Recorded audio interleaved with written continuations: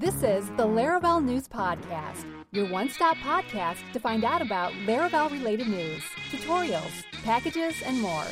Here are your hosts, Jake Bennett and Michael Dorenda.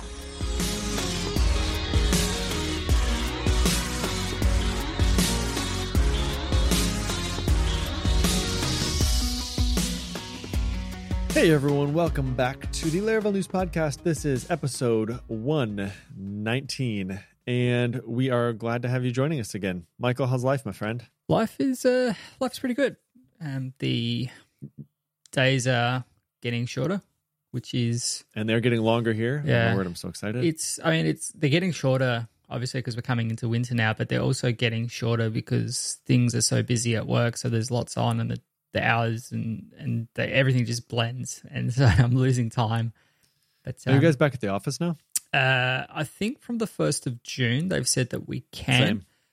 But at the same time, work has, we've all been working really well as a company, and leadership has seen that we can work really well. So there's going to be some changes into the future where, we're going to look at having more people working from home more often, which is a really positive thing. It's not like the business is looking to rush us all back to the office and things like that. So it's going to be, we're always a really flexible business, but it's going to be, even more flexible now where we're going to be able to have people working from home more often, which is good for people that have longer commutes and things like that. And we're going to want to, still have people in the office on specific days because, you want to have face-to-face meetings and things like that. So usually Mondays are my day where I just bunch all my meetings up so I don't have to waste any more days of my week as much as possible. Yeah. So yeah, it'll be interesting to see what happens, but yeah, it'll be good to at least have the option. I just went to the office on Wednesday and brought my iMac home so that I can start using it here. So Nice. I'll probably leave my iMac here and then take my work MacBook backwards and forwards when I do end up going into the office. So yeah, that's nice. It's Yeah. good. Make your home office your primary office. Mm-hmm. That's cool. I do think is a massive positive outcome, like you said, Yeah. kind of out of this whole thing. Is like a lot of companies are considering remote a real possibility that otherwise wouldn't have considered it just because they were kind of forced to do so. And they're like, you know what, this isn't so bad. It's kind of like when you're learning to swim and your weird uncle pushes you in the pool or something. Yeah, and you're like, oh, you can swim. Oh, okay, this isn't that bad. Yeah. But it'll be interesting to see. And I actually also heard somebody say, I'm sure, how do you actually measure this? But they said this has pushed remote work forward like 5 years. All the apps that have been involved in like remote work have had to like iterate really quickly because people need it badly. So it's been an interesting time. Necessity is the mother of invention. Yeah, definitely. So seems some cool innovations come out of this stuff. So that's always good. Well, hey, we have got a short show. It's going to be a quick one. Just kidding. Damn it, Jake. You said don't say that again. Last time I said it was like really late, and that. it was the day before Mother's Day, and we were all exhausted, and it was like, okay, we're gonna make this quick, and it was like 50 minutes later. So, no promises, but we're gonna try and jump. Right I remember that let's... day you had been lifting heavy things, and I just had some yard work done here, and you said, "Gee, how it looks so nice." How have you been going with that? Like, lifting all of those pavers. I'm like, no, I'm not a schmuck. Like, I paid someone. I'm not sure. It took them 3 days to take out all of the weeds, all of the dirt, just ditch it, bring the new base in, put the paver. It took them 3 days. It would have taken me 3 months. I still would have been working on it. Right, exactly. You're totally right. Yeah, I know. And the stupid thing is, like, I did more of that stuff today. Like, what am I thinking? Why am I still doing this? You know what? I mean, like, there's a certain part of me that does enjoy it. Like, I get a sick satisfaction, I guess, out of like looking at all the hard work I did and be like, I did that. Like there is a satisfaction to that, I feel like, but I get it. Like I totally get what you're saying. Like there are some projects that are just, there are things around my house that are too large to take on. But like today it was, I dug a lilac bush out. That was a pain in the butt. I literally like had to take all the rocks back and like rip it out. Yeah, and then the roots. Yeah, the roots go forever. Yeah. Here's a tip for everyone. My father taught me this. If you're ever cutting something out like that, you must have a Sawzall and a pruning blade. You just go down in the dirt with the thing, man, and just start hacking around, and you'll get something. Yep. Just make sure you know that there's no like water pipes or anything. Yeah, I've been there first. Yeah. That'd be bad.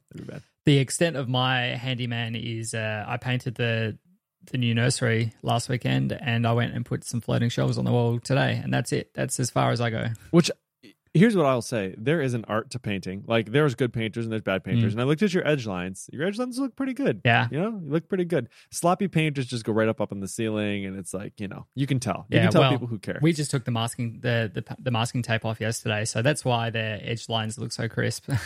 Hey, that counts. That counts. That's how you do it. And then those floating shelves, like, those are no small task to hang level. Yeah, and we found that's that like a pain. You had like 6 of them. bowed. Yeah, the wall is actually bowed, so a couple of the shelves are a bit the screws that hold the shelf into the bracket. They're like on a very acute angle, but they're in there, so oh gosh, they ain't gonna go anywhere. It looks good. I saw it just before the show. It looks really nice. Yeah, well done. Thank you. Well done. Well, hey, speaking of updates, we've got some. We do. And so we're going to start with the releases. So we're going to start with 7.11. So this was released May 14th is when Paul wrote about this, which was my birthday. Thanks, Paul, for wishing me happy birthday. Happy birthday. Actually, I think he might have. He might have, which was really kind of him. Okay, so they released version 7.11 with support for email Unicode validation, a split stringable method, 2 or where in raw query build methods, and the latest updates to the 7.x branch. So let's first talk about the support for filter flag email Unicode. Unicode, not unicorn. So at MPYW, which is his Twitter handle, I'm guessing, let me double check. No, that's his GitHub handle, MPYW. You know what? I'm just going to give him a quick shout out here. Who is it? What's his name?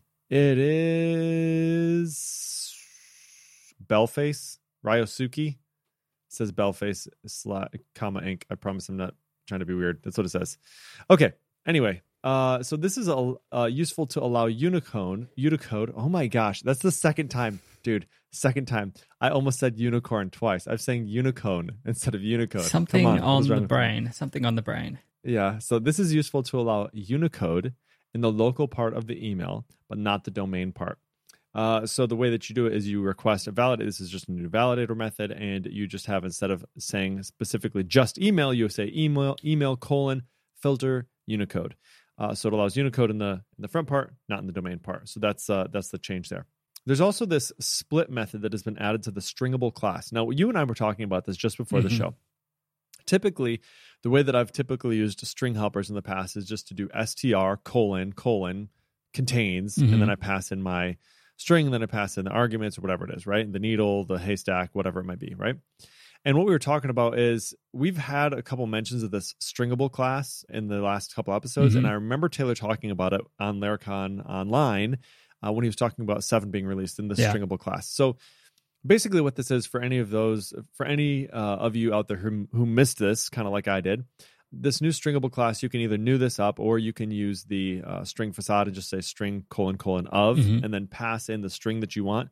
That will create a new stringable class. And then what you have is you have these fluent string methods, essentially, right? So you will call something, and then you can chain on another and another and another and another, instead of having to stack them all together or nest them together. Or you use just make a temporary fluent variables. string. Or use temporary variables, yeah. So to get away from that, what Taylor created was a stringable class, which is really handy, very cool.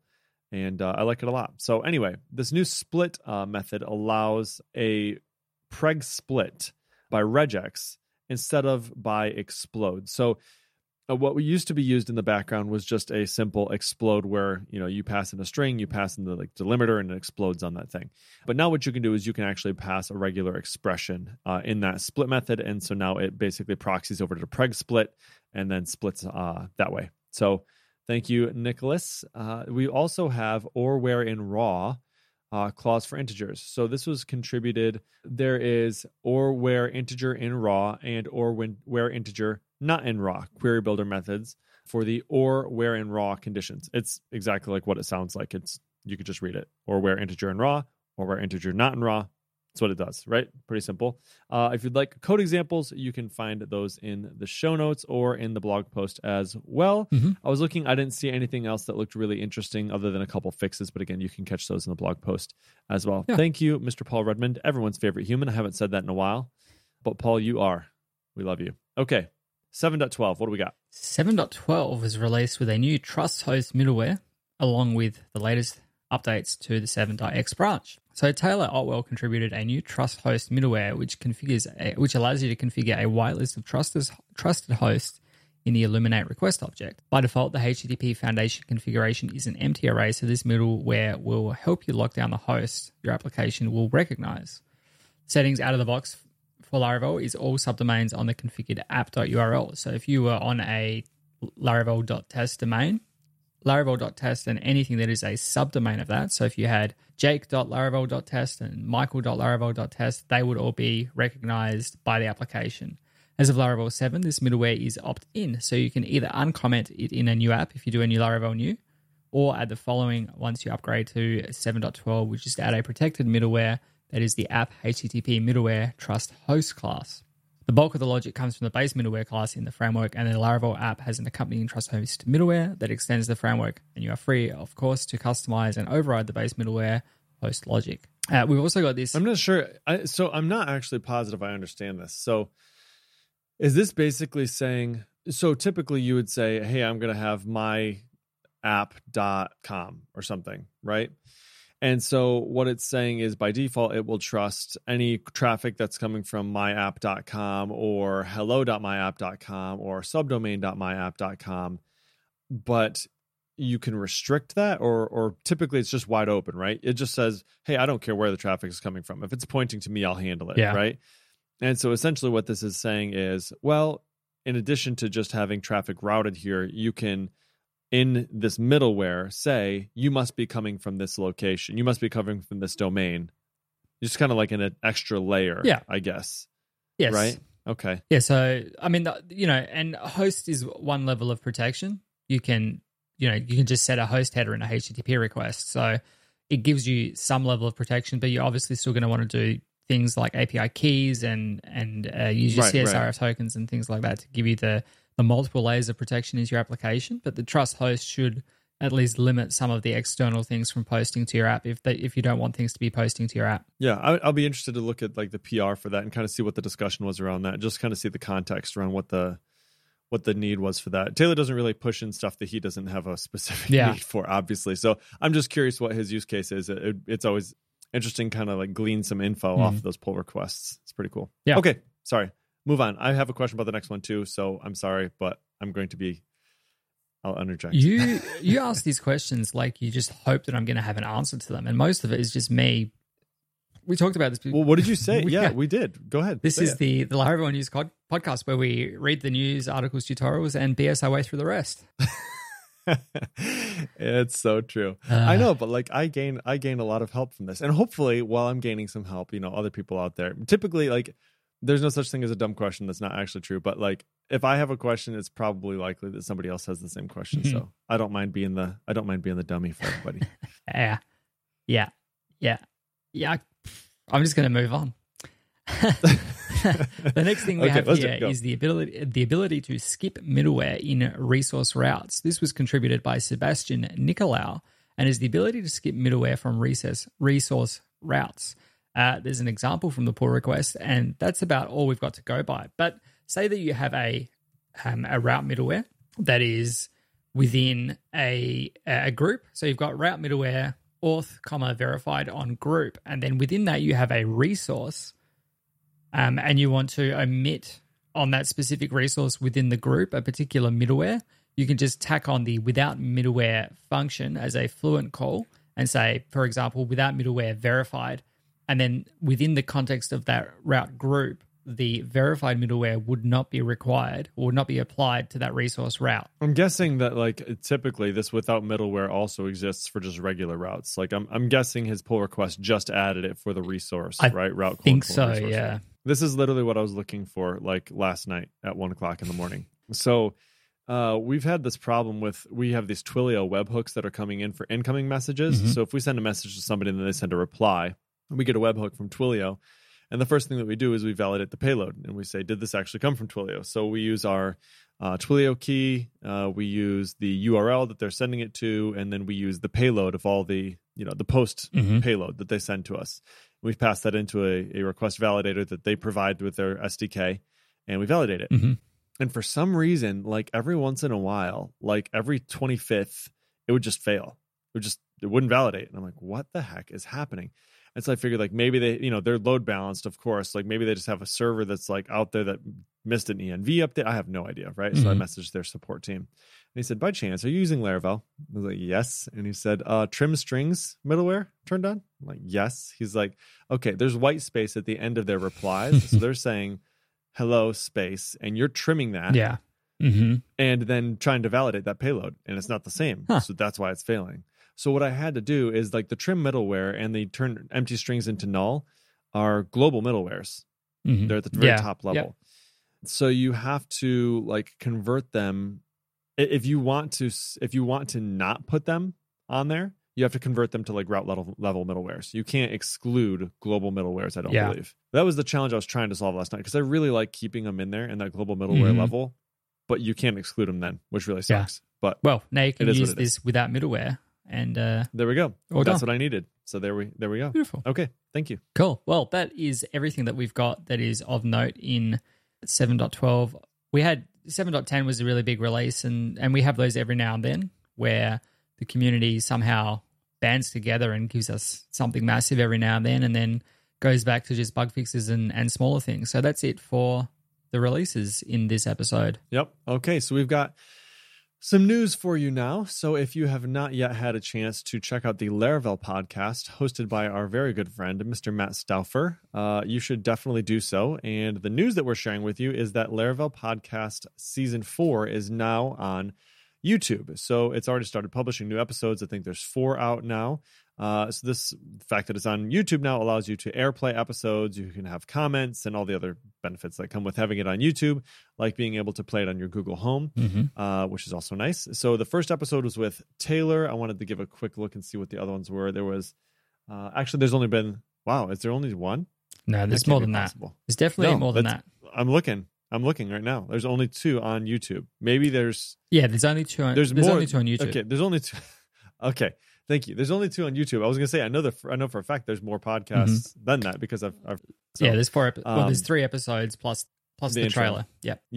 Okay, cool. So anyway, there's only the first one on YouTube right now, but I'm sure the other ones will be coming quickly behind. So there we go. Okay, we also have Pest PHP. Ooh. Why don't you take that last news item and then the first tutorial item? Sure. I think you might have something to say about this. So Pest PHP is an elegant testing framework produced by our friend Nuno Maduro. And Nuno, he's a console legend. He's been around the Laravel framework for quite some time. If you're not familiar with him specifically, I'm sure you've all seen those gorgeous error messages, exception output in your artisan console commands that give you a nice colorized snapshot of where you had an error. Indeed. And that's provided by Nuno's collision package. So he jumped aboard the sponsorware train in order to get 75 sponsors on GitHub, which he achieved. And that unlocked Pest PHP for everyone.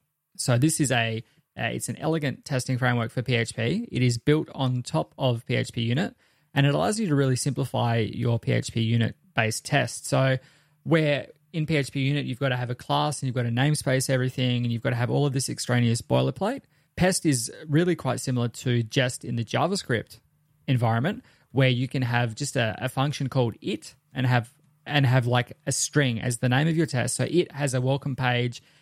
It's got the ability to call test with higher order proxy. So you can go, it has a welcome page, arrow get / arrow assert C elegance or Laravel or whatever.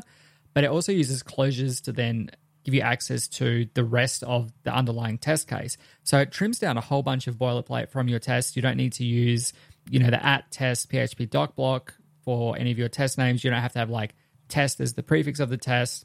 And we converted all of the tests from then Ping.me across to use Pest a couple of weeks ago. I've been playing around with the Pest for a little while there, and it took me about 45 minutes in including learning how to use Pest. So it's a really nice, elegant framework. As I said, it keeps things nice and clean, and it gives you some nice shortcuts and some extra utilities. So it works really well with Laravel, obviously, but it is a PHP agnostic framework. You can use it for Symfony, you can use it for vanilla PHP, you can use it wherever you're using PHP. So definitely check that out. And PHP Unit, right? I mean, this PHP Unit is a prereq. Yeah. So it doesn't work with just it's an add-on on top of PHP. Unit. So if you install Pest, it'll install PHP Unit as a dependency. You need to be running at least PHP Unit version 9, and you need to use Collision version 5 But other than that, everything works really nicely and easily with Laravel. And as I said, converting between the PHP unit default syntax and the PES syntax is pretty easy, and it just makes things much cleaner and much simpler. The output is really, really nice as well. Just like somebody who could show me how to convert it though. Like, is there any like somebody could just like show me how to do that? Like, I just want like a screencast or something. Screencast series. Imagine that. Imagine. Because I've been playing around with this for a little while, I had a chance on Wednesday this week to record a 13-part series introducing Pest. It's a screencast series. Bye Michael Dorinda. Bye Michael Dorinda. The title on the blog post is a little bit messed up, so it's a little joke here. It's screencast series. Bye Michael Dorinda. Yeah. So there you go. 100%. As I said, it's a 13-part series that is on YouTube. It's free for anyone to view and see how I go about screencasting and get a good introduction into Pest. So we talk about, what Pest is itself, getting started, writing tests, the higher order tests that I mentioned, working with the underlying PHP unit class, assertions, custom helpers, exceptions, errors, grouping tests, skipping tests, data sets and data providers. And it's even got out-of-the-box support for providing code coverage of your application test. So if that's something that you're interested in, some people learn by reading and some people learn by watching and some people learn by doing. So trying to provide all those avenues for you. It was fun to throw something together, and I was surprised that I actually managed to stick to it, because I was like, yeah, I'm going to do this. And then, said, well, we're going to launch Pest tomorrow. I'm like, all right, well, I will have this ready for tomorrow.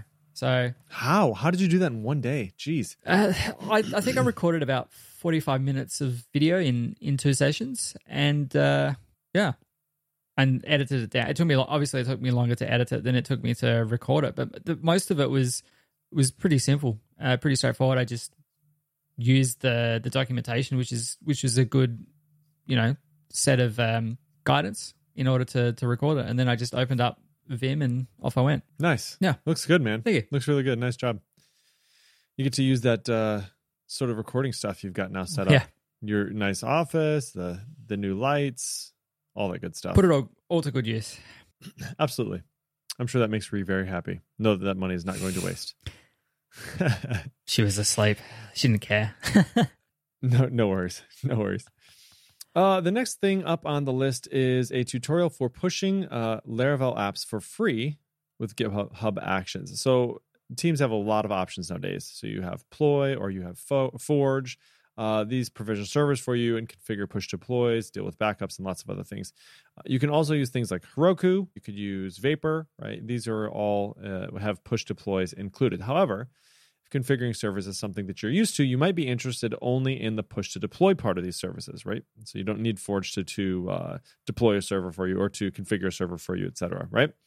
So you might not want to pay for these services only to use a single feature. So configuring push deploys is actually really easy with GitHub Actions, and ta-da, it's free as well, mostly, right? I think you have a certain number of build minutes or something each month. 2,000 minutes a month. It's 2,000 minutes a month. So if you think you're going to go over that, maybe it's not free, but for the most part, it's going to be free. So this article assumes that you know how to configure web servers, and as such, it only guides you through the configuring of the continuous deployment part, not the actual web servers. So this tutorial goes through getting Get set up and getting your server deployment script set up. It does not, I think, talk through... I'm trying to remember, there's a couple exceptions here. I've read through this a little bit previously. I think it doesn't compile your assets or something like that. Okay. And then there's one other thing it doesn't do. It doesn't do one other thing, but it basically walks you through how you set up the server deployment script, how you set up a local deployment script, how you do the GitHub action, and then how you run that on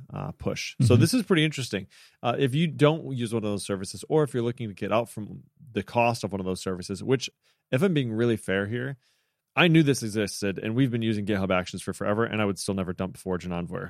Yeah, they save me way more time and frustration than this would be worth to set up for me in particular. But, if you're on a really tight budget for your team, or you're just a solo developer or whatever it might be, this is a really nice option for push to deploy. So you should definitely check this out.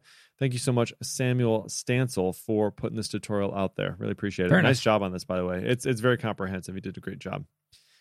Okay, Packages. Talk to us about Time Travel PHP. Yes. Travel is a small PHP library by Rashid Lasri that wraps around Carbon PHP to help you travel to a specific point in time and back in a simple and readable way. So if you've ever used Carbon Set Test Now helper in your test, which I use all the time to fix myself to a point in time and know that like 1 second from now will always be 1 second from now. I've been the amount of times that I've been bitten by something taking like 1.1 seconds or 1.6 seconds and then rounding to the next second has been tedious. So this allows you to use a simple facade-based access, and it's basically just travel : :2 and then specify a date. And then if you want to travel in the past, you can go travel : :2 -5 minutes, and then you can travel : back and go back to the original time in there. So the interface itself is very simple.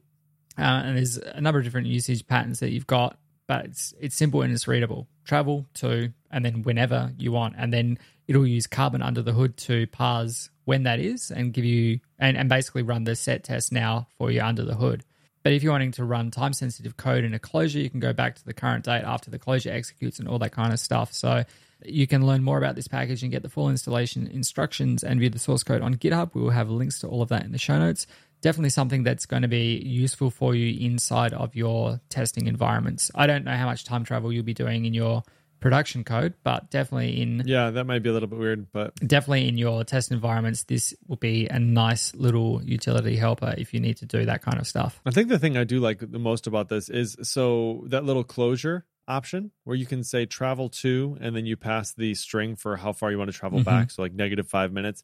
And then as soon as that closure is done running, it basically sets the time back to now. Yeah. I think that's pretty handy. Yeah. So that's you can, really ingenious. Skip back 5 minutes or a day and do some stuff as if that was now. And then once that's finished, you can then go back to where you are currently and it will just keep running as though you're in the current time. So that's really handy. That is really handy. I like that a lot. Nice job. Okay. Next, we have a tall preset for Laravel. So tall stands for Tailwind CSS, Alpine, Laravel, and Livewire. So Alpine and Livewire are by our good friend Caleb Porzio. Tailwind CSS is by Adam Wathen, of course. And then Laravel, by Taylor. We all know that. But there is a newly available front-end preset for Laravel that can get you up and running really quickly with that tall stack. So the stack was popularized by Matt Stauffer. He created a new site for this, actually, as Matt Stauffer does, tallstack.dev, to promote its benefits and showcase novapackages.com, which was built with those tools specifically. So the preset takes all the pain of setting up a new application out of the way by providing some well-thought-out boilerplate. Here are the notable features. So it has front-end assets like Tailwind CSS and Alpine set up already for you in Laravel Mix. Tailwind UI and Tailwind's custom forms extensions are available out of the box. Praise God. That's awesome. Views extend a default layout. This is really nice, by the way. Like, I can't tell you how many times. Like, now, typically, these tools are very user-friendly to begin with, right? Tailwind, Alpine, these are all very user-friendly. But it's navigating to 3 different sites and getting set up in 3 different ways, right? And then you finally arrive at whatever.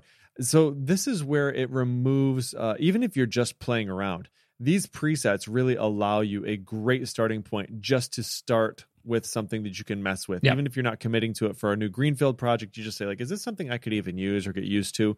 And so you don't have to go through any of the configuration of setting it up, any of that. You just do this preset and boom, you're ready to go. Alpine, Tailwind, Livewire, right out of the box. So this is really, really helpful. So to install the preset, it's just a quick composer require. If you want authentication in your application, you just pass the auth flag. All the auth scaffolding comes as Livewire components and also comes with full tests. So this is really, really nice. So it was put together by Dan Heron, Ryan Chandler, and Liam Hammett. Liam was the one who wrote the blog post. Thank you, guys, for putting that together. I think this is going to be really great. I'm looking forward to using it. I'm going to be using it right after we jump off this call. Yeah, that's awesome. What do you got a new project you're working on, or are you just playing around? Well, I'm going to use it for Then Ping Me, because then I don't have to set all this stuff up manually. Oh, okay. Sounds good, man. Hey, let's do that. All right, packages. We are on to PHP Callable Fake Library. Let's talk about that one. Callable Fake is a PHP testing utility by my good mate, Tim McDonald, that allows you to fake, capture, and assert against invocations of a callable or closure. In some cases, this package can assist in testing scenarios where you allow a developer to pass a callable. It has a Laravel fake-inspired API that looks something like, don't like it, I'm not going to read it, but it looks pretty good. It looks pretty good. And using the package, you can use something like the following instead. So essentially, instead of having to say, how are we going to put this? Look, I don't know. That's a good question. I'm not going to do it. This is a very code-heavy topic. It's very code-heavy, yeah. But it's written by Tim McDonald, though, so you know it's good stuff. Tim is very smart. I keep telling him that. And I'm glad there are people like him in our community, to be honest. Fellow Aussie, sure. Good guy. Just comes up. He thinks about things in a different way. He's got a very low tolerance to pain. Now, granted, coming to some of the conclusions that he comes to are wild journeys, and I'm sure more pain than just dealing with whatever the original problem was, in my opinion. But when he gets to the end of it, and what he produces is always great. So, as I said, if you have ever needed to fake or capture and assert against invocations of a callable or closure in your tests, I won't read the examples because it's just not going to be possible. I can't make heads or tails of it to explain it. But the package provides assertions like assert called, assert not called, assert of invoked, and a few others. So be sure to check out the full list of available assertions in the project's README for details and examples. And also there's some tips to speed up your PHP unit test, which we've talked about on previous episode of the podcast. So if you would like to learn more about this package than my, BS explanation, get full installation instructions and view the source code on GitHub at Tim McDonald. That's 1M, TIMACDONALD/callable-fake. We will have links to a very useful blog post and more details in the show notes. Very nice. Very nice. Okay, we also have this package which focuses on double entry accounting with a focus on IFRS compliant reporting. This sounds like something you would know something about. You know what? Like, I actually don't know as much as I probably should. I think about a year ago, I had to write an app that was sort of like this. It wasn't as strict on the compliance side of things, but we really did need to have like comprehensive ledgers. Mm-hmm. But this is actually focusing on a specific type of report, International Financial Reporting Standards, compliant reporting. So what you actually get with this is you get a report that can be written out that follows these standards, which I'm sure is very helpful for people who would need that.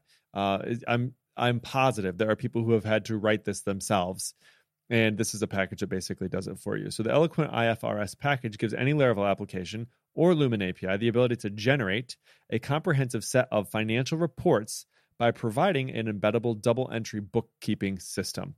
So the accounting objects are created with a consistent and fluent interface, allowing seamless integrations with the business objects of the parent application. Basically, all that means is it works great with your Eloquent models, and it makes it really easy to do so with a fluent interface. That's what it means.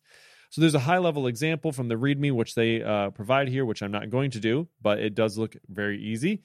And then there's an example of the income report, a profit and loss statement that is generated based on the records that those updates to your models creates. So all of this comes from the README. It's available in the repo, and you can definitely check that out in the show notes.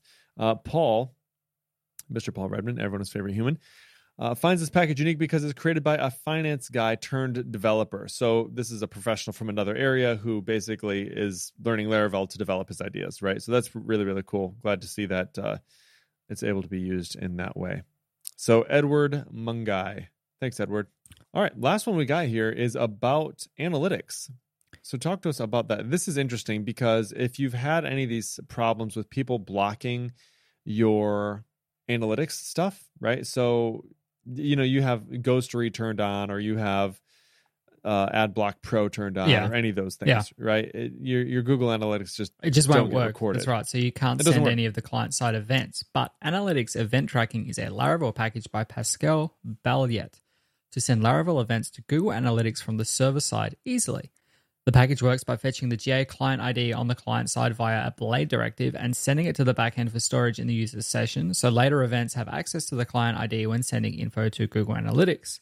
It integrates with Laravel's event system, and you only need to implement the should broadcast analytics interface to send your events to GA. There is a good example in the package author's write-up about the package, which we'll have a link to in the show notes. The package's main features include using Laravel events to track the events, as I mentioned, a blade directive to easily store the client ID so that you can get that out, as I mentioned, and full access to underlying PHP Google Analytics measurement protocol library. There is API calls to GA are all queued, and it's easy to configure and compatible with both Laravel 6 and Laravel 7. You can check out the author's post tracking events with Google Analytics and a new Laravel package for more details about the creation of the package, and you can learn more about it, the full installation instructions, and view the full source code on GitHub, which we will have links to for you in the show notes. This is really good for things that are kind of like not client side events. So if you were to say that a user had made a purchase or something, you might fire an event user purchased item in your application, and then if you were to implement the should broadcast analytics interface, you can basically get that to send an event to Google Analytics, and then you can track that purchase event within Google Analytics. So it's a nice way of consolidating all that kind of functionality that you wouldn't necessarily get access to on the client side, over the benefit of obviously being able to do this even if the client has tracking things turned off through plugins in their browser and things like that. Yeah, absolutely. So I feel like there are two types of people who use Google Analytics. They're the people who, like me, copy and paste the code into the header and you never look at it again. Yep. And the only event that you ever get is page_visit. That's the only event that you record in Google Analytics.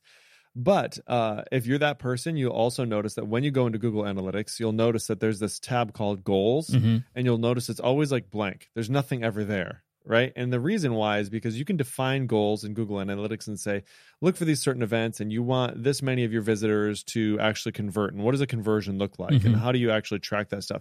Well, these events is how you track those things. Yeah. Now, you can typically, or I guess traditionally, maybe you could track those through the client side. And using the JavaScript library, you could then trigger off those events to go over to Google Analytics through the front end. But as we're talking about and discussing here, that doesn't always work because people are blocking these more and more now. So I feel like any significant event that you're going to do is also going to be doing something on the server side anyway. You know what I mean? Yeah. Like I can't imagine that anything that I want to track as far as a goal wouldn't also have something to do with my backend code. So I think this is a really nice option. And like you said, it kind of like contains the logic to send those events all in one place. So instead of having it like in the front end and then you're also doing something in the back end, all you do is you just put this little implements should broadcast to analytics on there and you're golden. It's all set. Yep. Really nice. Nice job. Okay. Well, hey man, I think that wraps it for us. That is all of the things that we have this week. It actually was a shorter one than I thought. It was only 38 minutes. Don't drag it out. Wrap it up. I know. And so now, well, here's what I got to do now, man. I got to go. So it's like midnight, but I got to go check on the pool now because we're opening it. So I got to go make sure that all the chemicals are good and all that stuff. Pools, and clothes. Then I'm going to go to bed. Mother is. Okay, I'm done. I promise. All right. Thanks so much for listening to episode 119, for hanging out with us a little bit. We appreciate you taking the time to do so. If you would like to leave us a 5-star rating in your podcatcher of choice, that would be very appreciated. We would love that. And if you want to talk to us, hit us up on Twitter at Jacob Bennett, at Michael Dorinda, or at Laravel News. And of course, you can find show notes for this episode at podcast.laravel-news.com/119. That's all from me, folks. Stay safe. Have a wonderful Memorial Day weekend. If you're listening to this from the U.S., it's a Memorial Day? I think it's Memorial Day weekend. That's what it is. I think it is. I should know this, right? Hold on. Let me double check. It's your long weekend. You tell me. Dude, I don't even know. I literally didn't even know it was a long weekend until Friday. You would have rocked up at work. Yes, it's Memorial Day weekend. I should know that, but I do. Here it is. It's Memorial Day weekend. Enjoy, everybody. Have a wonderful weekend. See ya. Bye.